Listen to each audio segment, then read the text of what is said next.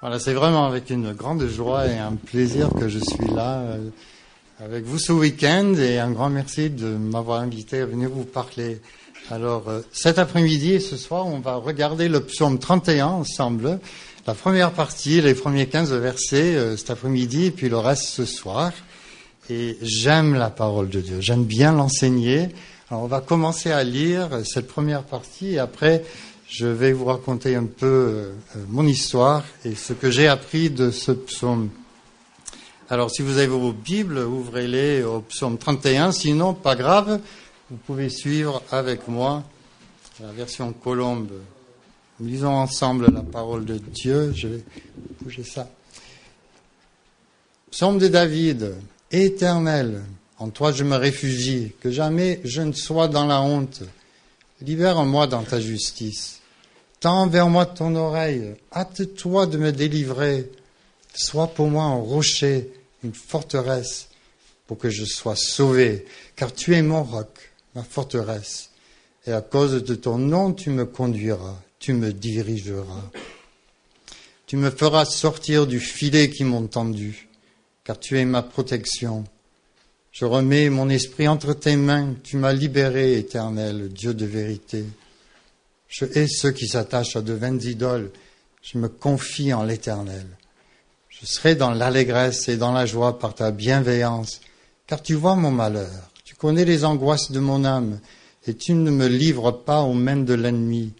Tu me fais marcher avec aisance, fais-moi grâce, Éternel, car je suis dans la détresse, j'ai le visage, l'âme et le corps rongés par le chagrin. Ma vie s'épuise dans la douleur, et mes années dans les soupirs, ma force vacille à cause de ma faute, et mes os sont rongés. À cause de tous mes adversaires, je ne suis que l'opprobre de mes voisins. La terreur de ceux qui me connaissent, ceux qui me voient dehors, s'enfuient loin de moi. Je suis oublié des cœurs comme un mort, je suis comme un objet perdu. J'ai entendu les mauvais propos de beaucoup, l'épouvante qui règne alentour. Quand ils se liguent ensemble contre moi, ils complotent de m'ôter la vie. Mais moi, je me confie en toi l'Éternel, et je dis tu es mon Dieu. Prions ensemble. Seigneur, bénis cet enseignement de ta parole. Enseigne-nous ce que tu veux pour nous. Et merci de ce que je peux me tenir ici devant ces chers frères et sœurs. Au nom de Jésus, Amen. Alors peut-être que vous vous demandez, mais qui c'est cet Américain qui est là devant nous? Quelle est mon histoire? C'est mon épouse, ça fait 6 ans qu'on est mariés. Mais avant, il y a une longue histoire. C'est comment ça se fait que je suis là. J'ai grandi dans l'État de New York et quand j'étais ado, j'ai commencé à apprendre le français à l'école. Et ça m'a beaucoup plu. Et par le biais d'un missionnaire américain qui est passé, j'ai pu avoir un contact en France et j'ai eu une correspondante, une jeune fille de mon âge, chrétienne, dans la région de Marseille. Et après, à l'âge de 20 ans, j'ai gagné une bourse de la fondation Rotary, les Rotary Club, pour venir passer 1 an à Aix-en-Provence. Et j'étais dans sa famille, j'ai passé 1 an. Et par la suite, on s'est mariés. Donc pendant presque 25 ans, j'étais marié avec une Française. J'étais dans une famille française. Et j'ai passé presque tout le temps que j'ai passé en France, que je vivais, c'était dans la région marseillaise. Peut-être que vous entendez un petit peu l'accent. Je sais que c'est pas aussi joli que l'accent lyonnais, mais... Et voilà, j'ai fait mes études médicales aux États-Unis et au fil des années, on a eu 5 enfants ensemble.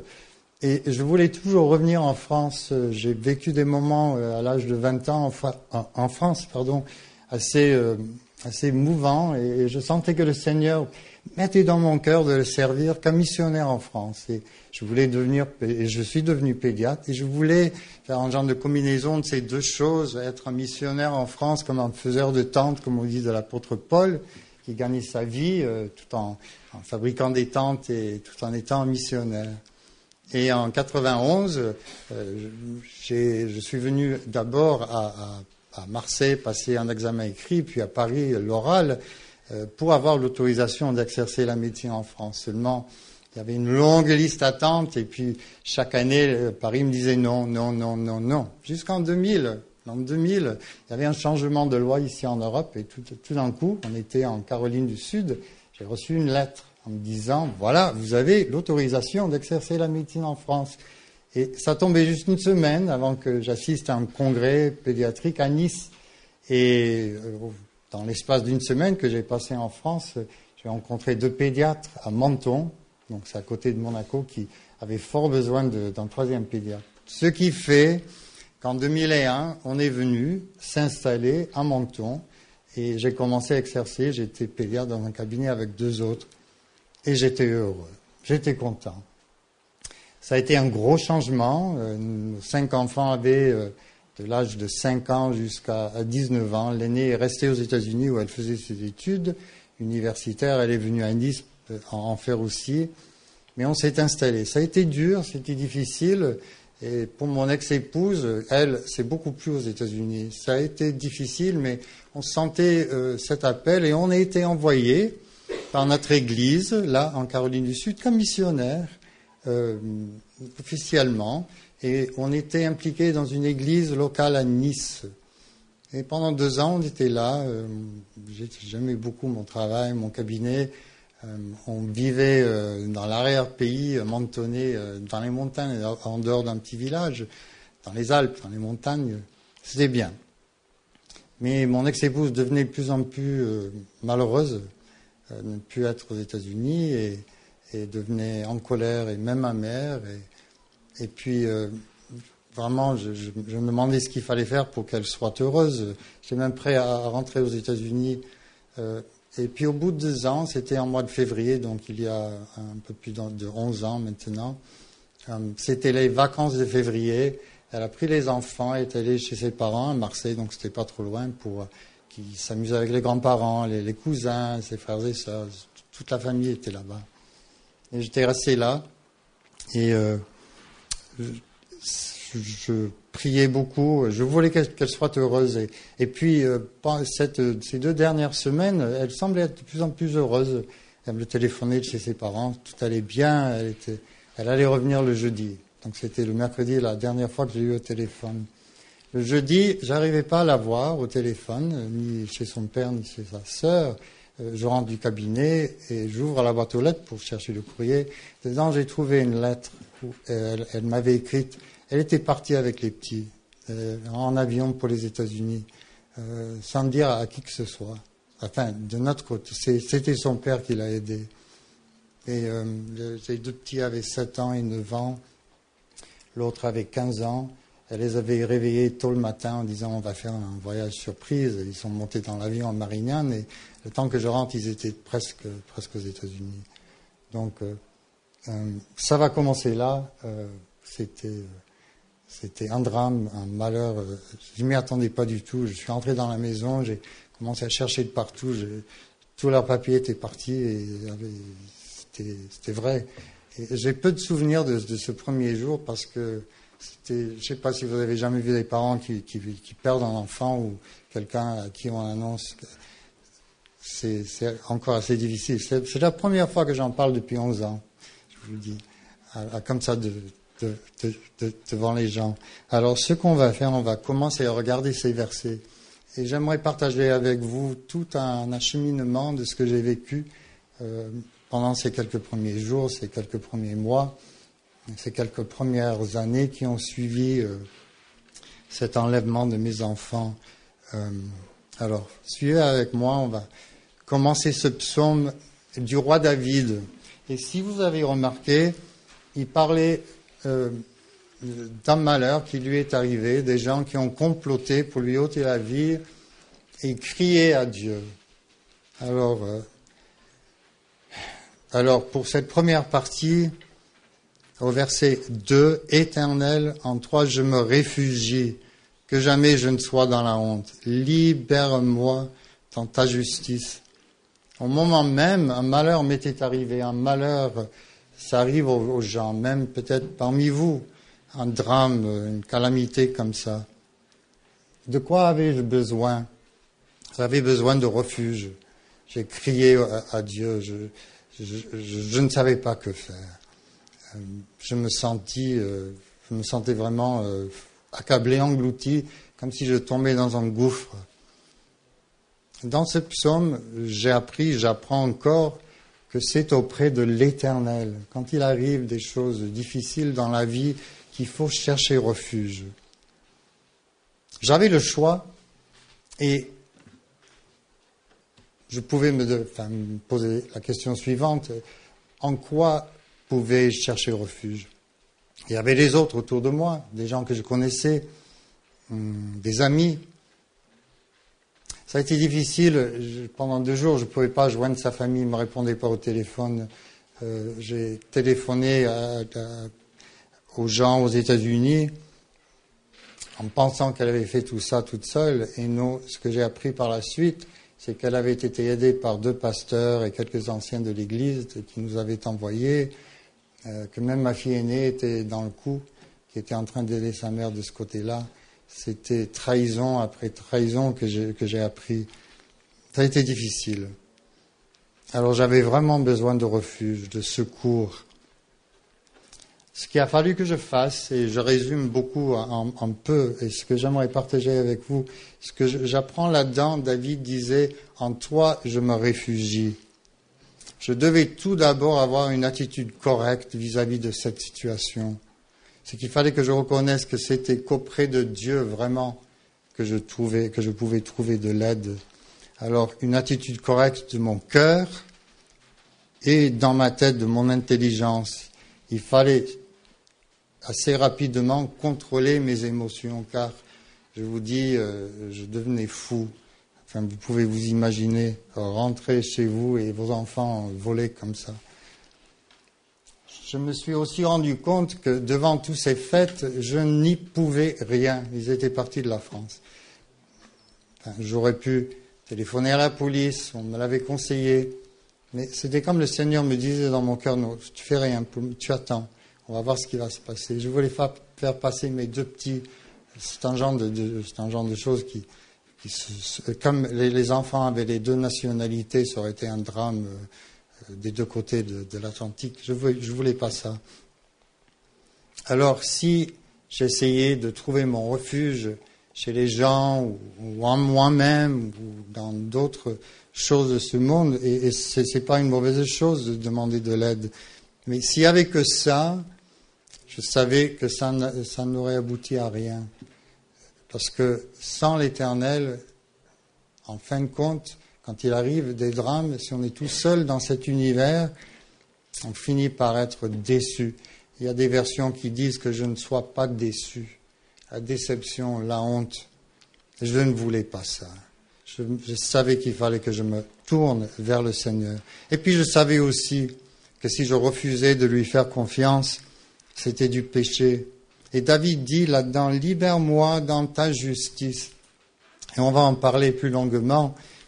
Mais souvent, quand il arrive un problème, on va trouver Dieu en lui disant, « Dieu, j'ai un problème, il faut que tu fasses quelque chose. Il faut que tu fasses A, B, C, comme je veux, d'après mes desseins, d'après ce que... Moi, je pense qu'il faut que tu fasses Dieu. » Mais là, quand j'ai lu là-dedans, dans ta justice, Dieu, on va apprendre beaucoup de choses de lui, mais qu'il est juste.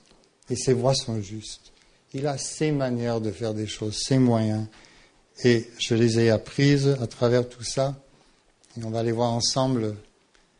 Au verset 3, il dit, « Tends vers moi ton oreille, hâte-toi de me délivrer. Sois pour moi un rocher, une forteresse pour que je sois sauvé. » J'étais face à l'injustice.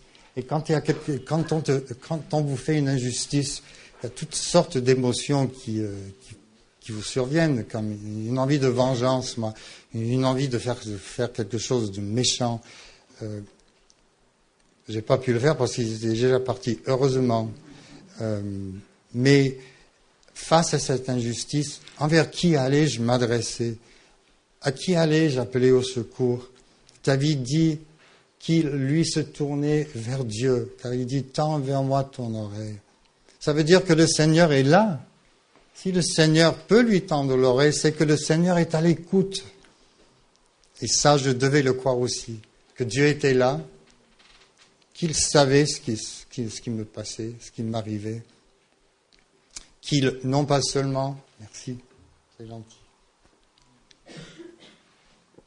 que non pas seulement, il avait la capacité de m'aider, qu'il pouvait m'aider, mais qu'il voulait. Car Dieu veut nous aider. Et David le savait. David voulait que Dieu se hâte de le délivrer, qu'il soit son rocher, sa forteresse, pour qu'il soit sauvé. Verset 4, David dit, car tu es mon roc, ma forteresse. Et à cause de ton nom, tu me conduiras, tu me dirigeras. Pendant ces quelques premiers jours, il s'est passé beaucoup de choses. Je commençais à apprendre jour après jour qu'il y avait plein de gens qui avaient aidé mon ex-épouse à faire tout ce qu'elle était en train de faire. Il y avait même un ancien de l'église là-bas qui les avait pris chez eux et qui me coupait de mes enfants qui ne répondaient pas au téléphone. C'était très difficile. Et je voulais savoir ce qu'il fallait que je fasse. J'étais prêt à rentrer pour les retrouver. J'avais téléphoné au pasteur de l'église qui n'était pas au courant. Il m'a dit, voilà, tu rentres à la fin de la semaine. Mais 2-3 jours après, il me retéléphone avec le pasteur des missions et tout ça. Ils ont dit, non, tu viens pas, on ne pourra pas t'aider. Reste en France. Alors, j'étais tellement stressé que j'ai arrêté mon travail. Je pouvais plus, je ne dormais plus, je mangeais plus. J'avais besoin d'un roc. J'avais besoin d'une forteresse. Et David aussi. J'avais besoin que quelqu'un me dise ce qu'il fallait faire. J'avais besoin d'être conduit, d'être dirigé. David demande au Seigneur, dirige-moi, conduis-moi. Mais remarquez ce qu'il dit. C'est à cause de ton nom, conduis-moi et dirige-moi. Ça a été une leçon très difficile pour moi à apprendre, et c'est une bonne leçon à apprendre. Que Dieu, il nous dirige, il nous conduit, mais c'est toujours, pour ce dernier jour, ce sera pour son nom, pour sa gloire. C'est d'après sa justice, c'est d'après ses desseins. C'est pas toujours d'après ce que moi je veux. Et en nous conduisant, est-ce que Dieu nous dit toujours, tout le temps, où il va nous conduire? Et pendant combien de temps? Et par quel chemin on va prendre? Non. Souvent, il nous demande, et il m'a demandé de le suivre, tout en ne pas me disant ce qu'il allait se passer le lendemain, ni la semaine d'après, ni le mois d'après, ni l'année d'après. Et c'est toujours comme ça. Il me demande de lui faire confiance. Je devais avoir cette confiance en lui, qu'il pouvait m'aider, qu'il avait la volonté de le faire, mais aussi avoir confiance dans tous les moyens qu'il allait choisir de m'aider. Car lui est souverain. Et tout ça, on va en parler ce soir. Alors je devais faire appel à Dieu, non d'après ma volonté, mais d'après la sienne de volonté, pour la gloire de son nom et pas pour le mien de nom. Verset 5. Et voilà que le roi David parle la première fois dans ce psaume du piège, du filet que les gens lui avaient tendu. Il était le roi d'Israël. Il était un grand roi et un bon roi. Et pourtant, il y avait des gens qui, derrière son dos, se sont mis ensemble, non pas pour lui, pour le pincer, pour lui faire un petit peu mal, pour lui dire, voilà, t'es vieux, t'es mal habillé, t'es pas beau. Ils voulaient le tuer. Alors il savait qu'il était tombé dans un filet que les gens lui avaient tendu. Tu me feras sortir du filet qui m'ont tendu, car tu es ma protection. Il y a beaucoup de gens dans le monde chrétien qui enseignent des choses suivantes. Venez au Seigneur, il nous promet des choses, il nous promet une vie sans problème. Tous vos problèmes seront réglés. Et sur le plan physique, santé, financier, vous serez riche, vous n'aurez plus de problème.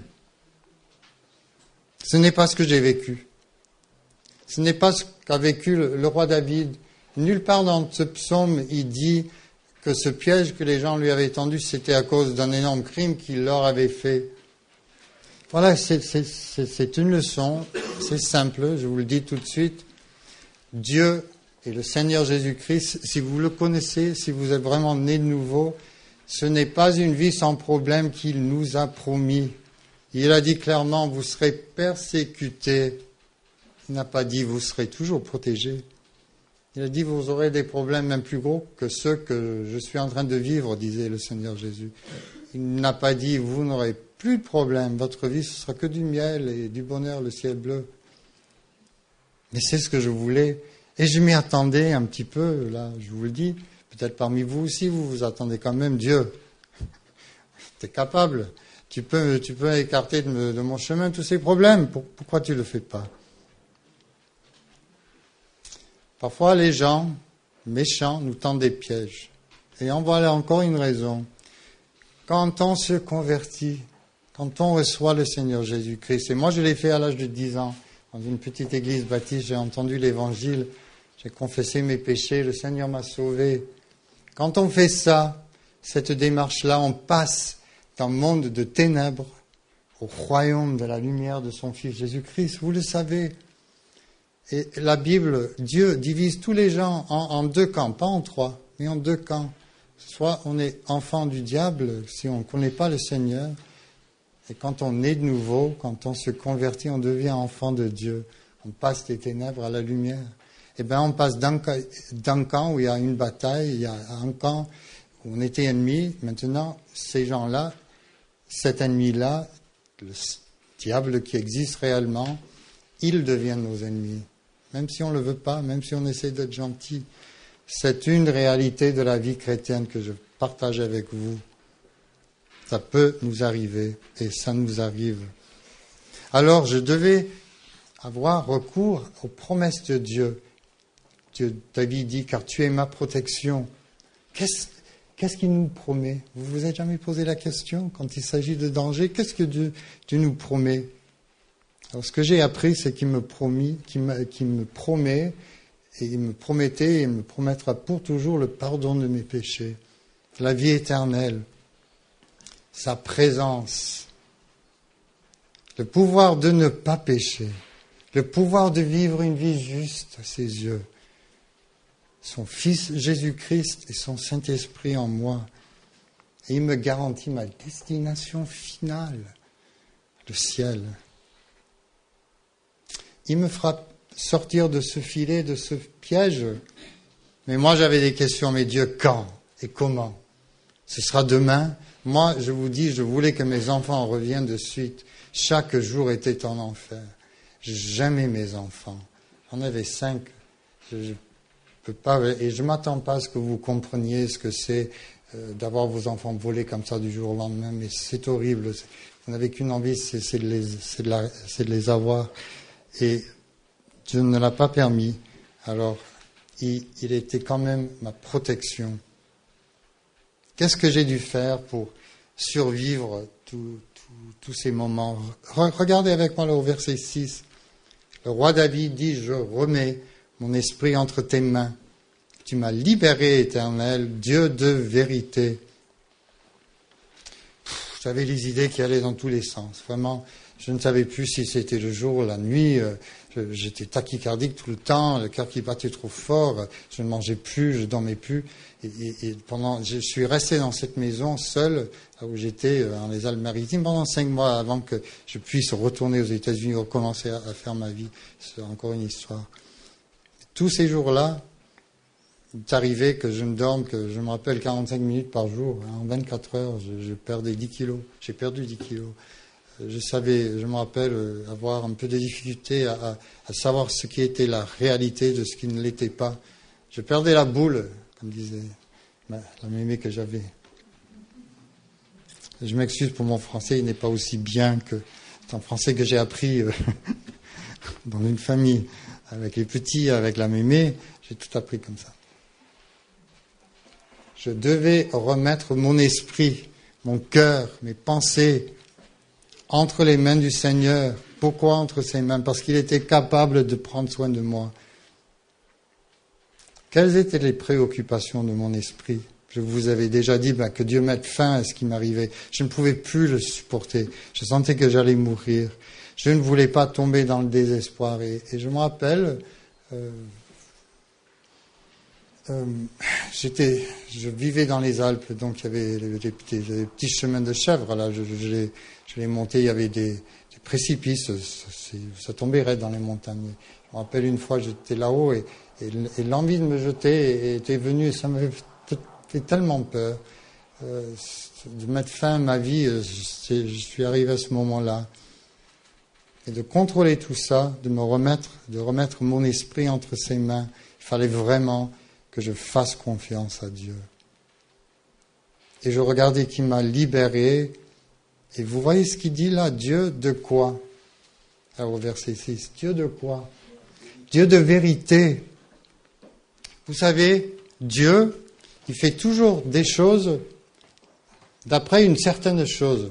Moi, je suis pédiatre. Je fais toujours la pédiatrie d'après ce que doivent faire les pédiatres. Je ne fais pas n'importe quoi. On fait, pour certaines maladies, il y a des médicaments et il y a les traitements. Dieu, il est coincé. Il fait toujours les choses selon sa parole.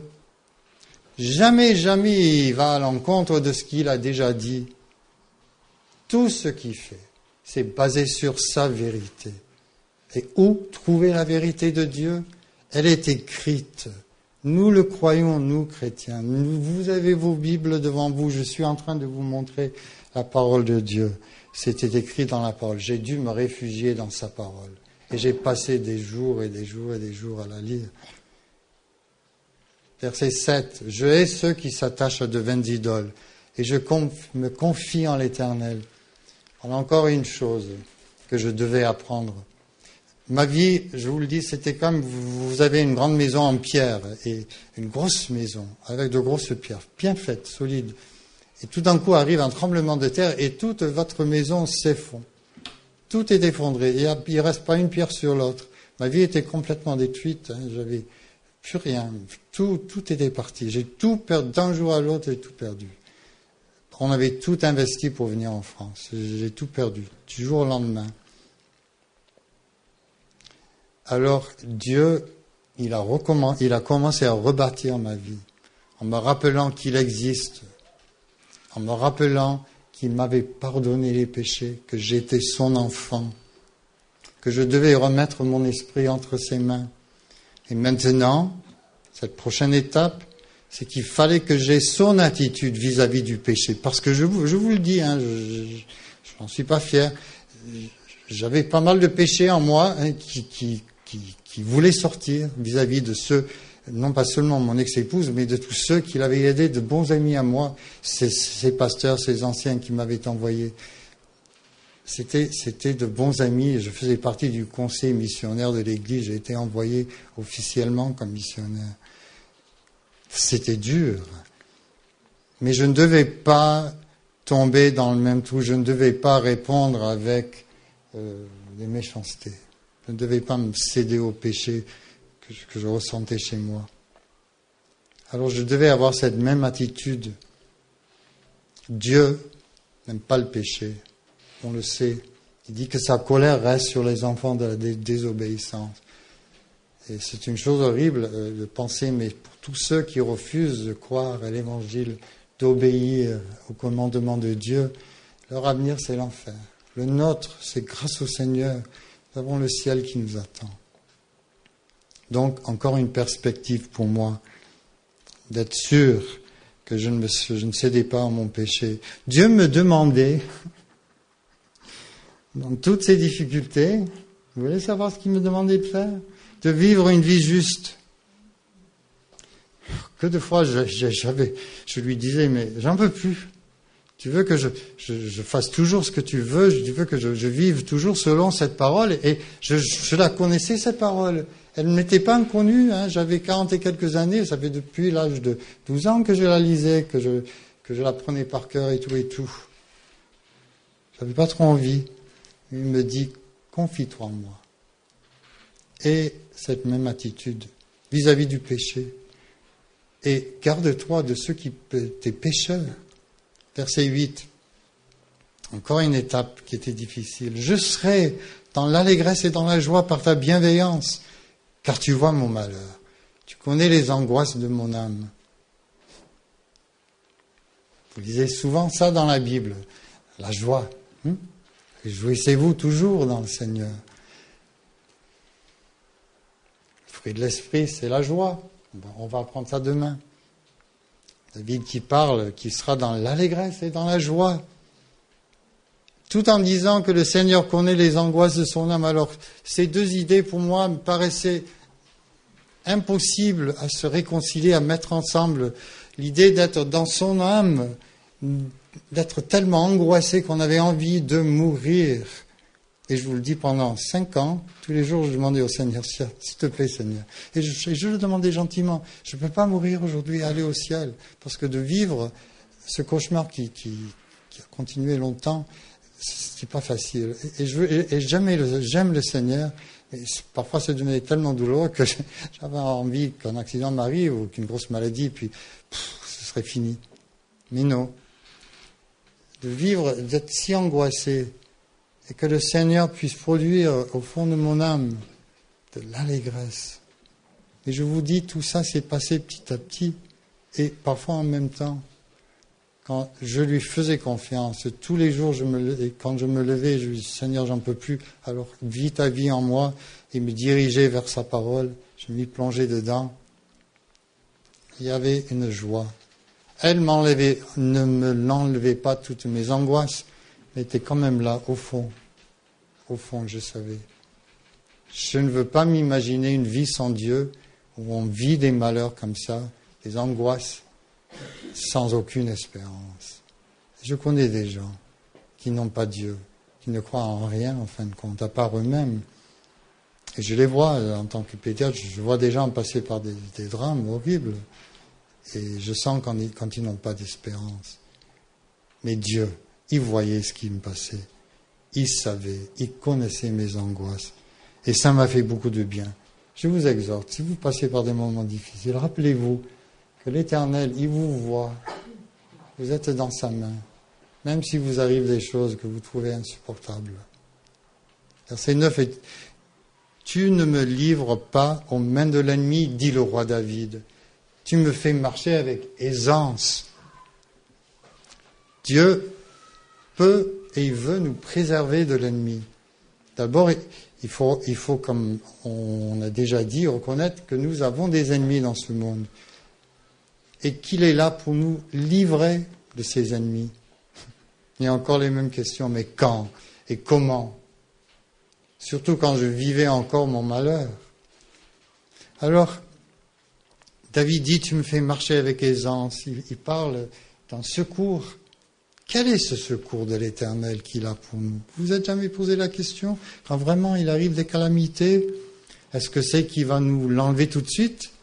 Tout essuyer, c'est comme vous faites tomber comme un vase d'eau et tout se casse par terre et c'est tout sale partout. Vous avez envie vite de tout nettoyer et que tout se remette comme c'était avant. Je ne voulais que ça. Dieu me disait, fais-moi confiance. Je te ferai marcher avec aisance. Je devais me rappeler, comme disait le psalmiste, que c'est vrai, les âmes peuvent nuire à mon corps, ils peuvent nuire au vôtre, ils peuvent nous persécuter, ils peuvent nous faire plein de méchanceté. Mais jamais, jamais à notre esprit, ce que les âmes peuvent toucher. Quand nous sommes nés de nouveau, il a placé en nous une nouvelle âme, créée en lui, il vit en nous. Et le Seigneur Jésus nous dit qu'il nous tient dans sa main. Et personne ne pourra nous arracher de sa main. Tellement il nous aime, il prend soin de nous. Il est notre berger. Je savais qu'il prenait soin de mon âme. Au verset 10, le roi David dit, fais-moi grâce éternelle, car je suis dans la détresse. J'ai le visage, l'âme et le corps rongés par le chagrin. Là, c'était 1000 ans avant le Seigneur Jésus-Christ. Le roi David avait besoin de la grâce du Seigneur. Moi, j'avais besoin de la grâce du Seigneur. J'étais dans la détresse comme lui. Vous avez besoin de la grâce du Seigneur. Avant la croix de Jésus-Christ et après la venue de notre Seigneur, tout est une question de grâce. La force que le Seigneur nous donne, toutes les délivrances, tout est une question de sa grâce. Il fait tout à cause de son nom. Il nous sauve, il nous délivre, il nous tient. C'était quand même un malheur que je vivais, j'étais quand même sous le stress. Mon âme, mon corps, le chagrin, rongé, c'était vrai. Et il m'a fait grâce. Des preuves, je suis là devant vous. J'aurais jamais pensé que je me tiendrais devant vous. Je vous dis, quand je suis parti de la France, après ces 5 mois, je ne pouvais plus revenir. J'avais été trahi par ma famille en France, J'avais été trahi par beaucoup de gens. C'est une longue histoire. Ça m'a fait beaucoup de peine. Et ça m'a mis 4 ans avant que je sois revenu en France la fois d'après. Et ça faisait quand même peur.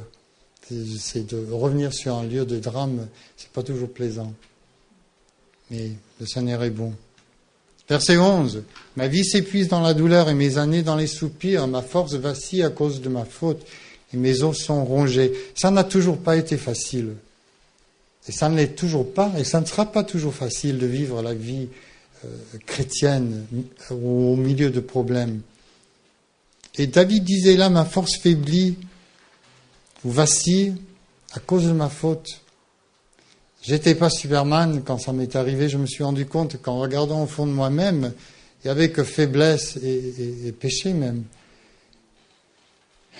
J'étais pas Superman. J'étais que chair et os. J'étais pas parfait. J'avais besoin qu'il m'aide, car j'ai pas toujours eu les bonnes réactions vis-à-vis de tout ce qui m'est arrivé. Verset 12. À cause de tous mes adversaires, je ne suis que l'opprobre de mes voisins. La terreur de ceux qui me connaissent, ceux qui me voient dehors s'enfuient loin de moi. Quand ça m'est arrivé, je pensais tout de suite que tous mes bons amis, surtout les gens de l'Église, viendraient tout de suite à mon aide, couriraient à l'injustice. Ce n'était pas le cas. Je pensais que les gens de l'Église en Caroline du Sud, qui m'avaient envoyé, tout de suite me téléphoneraient en me portant, en essayant de m'aider. Ce n'est pas le cas.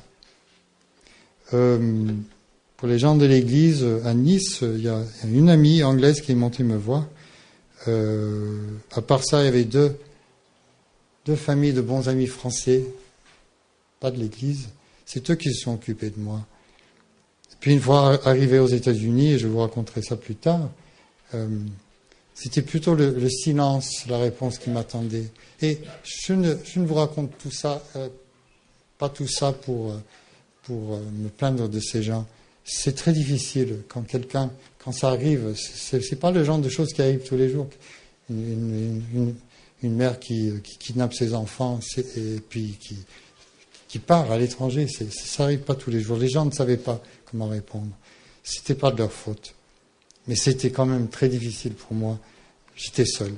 J'avais un très bon ami aux États-Unis. Lui, seul, il téléphonait, il m'aidait. Il est né, il a grandi ici à Lyon même. Ses parents étaient missionnaires américains. C'est encore un très bon ami. C'est le seul de mes amis aux États-Unis qui m'a téléphoné.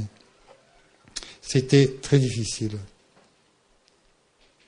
Verset 13, je suis oublié des cœurs comme un mort, je suis comme un objet perdu. Verset 14, j'ai entendu les mauvais propos de beaucoup, l'épouvante qui règne alentour, quand ils se liguent ensemble contre moi. Ils complotent de m'ôter la vie. Ça a été difficile parce que, par exemple, ma sœur, que j'aime beaucoup, sa première réaction, c'était « Mais qu'est-ce que tu as fait d'horrible pour qu'elle te fasse ça ?» J'étais là. C'est comme, par exemple, vous êtes en pleine place publique de votre village et vous êtes entouré par tous les gens qui vous connaissent, votre famille, les gens du village, et que quelqu'un de très proche, peut-être même votre conjoint, vous attaque là, devant tout le monde, vous attaque, vous frappe, même vous viole, vous êtes là en train de saigner par terre, les os cassés. Tout le monde le sait, tout le monde regarde ça, ça se passe publiquement. Et les gens restent là. À côté, ils regardent, un peu mal à l'aise. Peut-être qu'ils viennent vous dire que le Seigneur vous bénisse. On prie pour vous. Et là, vous êtes en train de mourir sur le stress. On priera pour vous. Je suis descendu à Nice, allé à l'église une semaine après. Et c'est pas pour parler contre le pasteur qui m'aime quand même. Mais il disait à tout le monde, on va prier pour la famille Evans. Il passe par un moment difficile. C'était très difficile. Pour moi, mes enfants étaient kidnappés. J'étais sur le point de mourir de ce stress. C'est-à-dire que, je dis, voilà ce que je dis. Les frères et sœurs qui vous entourent, ils ne savent pas toujours comment répondre. Quand il vous arrive quelque chose de si grave, j'espère que ça vous arrivera jamais, mais sachez que le Seigneur, lui, le sait. Et si le Seigneur vous demande de n'avoir que lui pendant un moment, vous pouvez compter sur lui. Encore, je suis là, la preuve. Ça a été quand même très difficile. Et après 5 mois, j'ai commencé à me sentir un peu mieux. Je savais qu'il fallait que je rentre définitivement aux États-Unis. Et mon ex-épouse, en arrivant d'abord pour situer un peu les choses, c'était illégal en France. C'est encore illégal qu'une maman prenne ses enfants sans l'avis du père, quitte le pays et va s'installer à l'étranger. C'est illégal. Bon. Tandis qu'aux États-Unis, dans l'État de la Caroline du Sud, il y a 11 ans, elle est allée tout de suite trouver un juge qui lui a donné la charge légale des enfants. Ça se passait comme ça dans cet État-là, elle le savait, avec l'aide d'un avocat. Tant que j'arrive, c'était fini. J'avais le droit de les visiter tous les 2 week-ends. C'était un cauchemar. Mais je ne vous ai pas tout dit. Juste 2-3 jours avant que tout ça arrive, comme j'étais seul à la maison, mon ex-épouse et les enfants étaient chez les grands-parents, les vacances de février, je priais le Seigneur, mais dis-moi Seigneur ce que tu veux que je fasse. Je sais que mon épouse est malheureuse en France. Est-ce qu'il faut qu'on reste? Est-ce qu'il faut qu'on prévoie un redéménagement, une réinstallation aux États-Unis dans les 2-3 ans qui viennent? C'était pas quelque chose qu'on pouvait faire du jour au lendemain, partir. Même moi, en tant que médecin, j'avais tout arrêté aux États-Unis. Il fallait au moins 6 mois, si je voulais retourner, pour avoir de nouveau les autorisations. Chaque État et ses lois. C'est pas comme en France, il faut faire la demande à chaque État, chaque hôpital. Il faut 3 à 6 mois avant que l'hôpital vous donne l'autorisation de soigner les enfants. C'est tout un processus. Donc je savais que si je quittais la France, arrivé là-bas, j'avais rien. Et ça pendant au moins 6 à 8 mois. Mais juste 2-3 nuits avant, je priais. Je dis, mais Seigneur, dis-moi ce que tu veux que je fasse. Dis-le-moi. Et c'est comme une voix que j'ai entendue en moi qui m'a dit 2 choses. Confie-toi en moi et je t'aime. Vous savez quelle était ma première réaction? J'ai dit, mais Dieu, je le sais tout ça. C'est écrit dans ta Bible. Quand même. Moi, je veux des choses concrètes. Qu'est-ce que tu veux que je fasse? Réponds à ma question. Veux-tu que je reste en France ou que je fasse ça, A, B, C? Je lui avais donné quand même pourtant 3 ou 4 choix différents. Et tout ce qu'il a trouvé à me dire dans mon cœur, et j'ai entendu dans ma tête, j'ai dit, mais tu n'as fait que me citer ta parole, quand même. Voilà. Je ne peux pas vous dire combien ces 2 petites phrases, c'est là. Regardez le verset 15. Mais moi, David dit, je me confie en toi, l'Éternel. Il m'a dit, confie-toi en moi. Oh, j'ai dû apprendre à me confier en lui par beaucoup de longues années. Et je vous raconterai le reste ce soir. Il faut que vous reveniez, et demain. Il m'a dit, je t'aime. Vous ne pouvez pas vous imaginer combien son amour est devenu encore plus précieux que ce que ça ne l'a jamais été avant. Combien de savoir qu'il m'aimait. Mais qu'est-ce que j'allais faire? Là, sur le coup de ce malheur, je savais que je n'avais que 2 choix. Soit de rejeter Dieu et d'essayer de faire face à cette calamité tout seul. Et je savais que ce n'était qu'un gouffre là qui m'attendait. C'était que l'abîme, c'était que le néant. Ou bien de lui faire confiance, d'après sa vérité, d'après sa justice, d'après sa parole. Et c'est ce que j'ai fait petit à petit. Ça, je vous résume 11 années. Mais ça marche. Dieu m'a été fidèle, il me l'est encore, il me sera toujours fidèle. Alors, terminer là. Je vous donnerai peut-être l'occasion de poser quelques questions.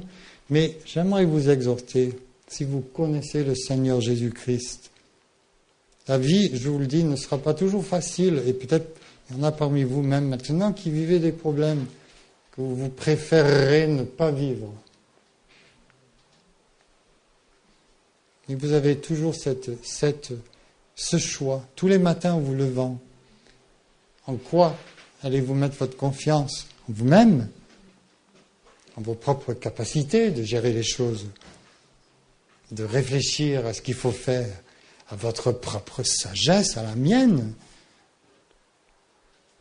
Je me trouvais assez sage, je vous le dis. Je me trouvais assez fort en moi-même. Jamais je m'attendais à devoir faire face à une telle chose. Je ne m'y attendais pas du tout. Moi, j'étais prêt, en venant en France comme missionnaire, à vivre une vie, même si elle était difficile, à avoir affaire avec des Français, avec l'administration, et c'est pas toujours facile. Voilà, j'étais prêt à surmonter tout ça, surtout dans le Midi. Les gens du Midi ne sont pas gentils comme vous, les Lyonnais. Pas tout le temps. Oh, j'étais prêt à faire face à tout ça. Et puis les gens qui me demandaient tout gentiment de faire des choses malhonnêtement, sous la table, comme on dit. Tout ça, j'étais prêt à faire face à ça. Vivre ma vie, je voulais être pédiatre. Et j'étais content de vivre ma vie de pédiatre en France et aider dans une église locale. Je ne m'attendais jamais à ce que l'ennemi puisse faire une telle chose. Mais j'avais ce choix. Et vous avez le même choix. Je vous exhorte. Je vous encourage. Confiez-vous en l'Éternel. Car il vous aime, quoi qu'il arrive. Il est votre Dieu. David dit, tu es mon Dieu. Il savait que Dieu l'aimait. Seigneur, merci pour ce moment que nous avons pu passer ensemble dans cette première partie de ce psaume. Merci pour le roi David, pour tout ce qu'il a vécu. Tout ce que tu l'as fait écrire. Pour nous, pour notre bien. Même ces millénaires après. Merci pour mes frères et sœurs qui sont là. Merci parce que tu m'as sauvé la vie. Vraiment, tu m'as gardé en vie. Merci pour tout ce que tu as fait pendant ces 11 dernières années, pour tes bienfaits, pour ta présence. Merci Seigneur pour le ciel qui m'attend. Il ne faut pas l'oublier. Au nom de Jésus, Amen. Alors je suis là.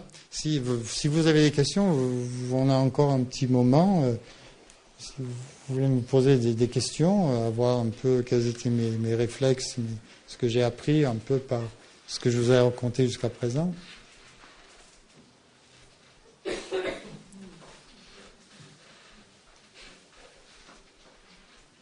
Ou bien sinon, vous pouvez venir me trouver ça individuellement. En tout cas, je vous remercie de votre attention. J'espère que vous m'avez tout compris. Ça a été? D'accord. Parce qu'après 11 ans, on oublie. Merci beaucoup.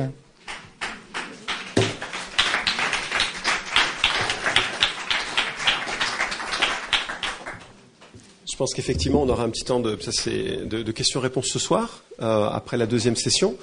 Mais voilà, vie chrétienne, monde des bisounours. Et je propose que justement on puisse avoir un temps de silence et de méditation, de réflexion. Peut-être prier pour ceux qui, autour de nous, passent par des temps difficiles. Peut-être ça vous a donné aussi quelques repères, parce que c'est vrai qu'on ne sait pas toujours comment parler quand autour de nous des personnes souffrent. Passons un temps de silence. Peut-être vous passez par un temps difficile et vous avez besoin de déposer à Dieu cette déclaration de confiance au milieu de l'orage, au milieu de la souffrance ou de la difficulté. Je ne sais pas comment Dieu vous a parlé dans vos cœurs au travers de ce témoignage et de cette méditation du psaume, mais faisons un retour au Seigneur dans notre cœur pendant juste une minute ou deux de silence. Okay.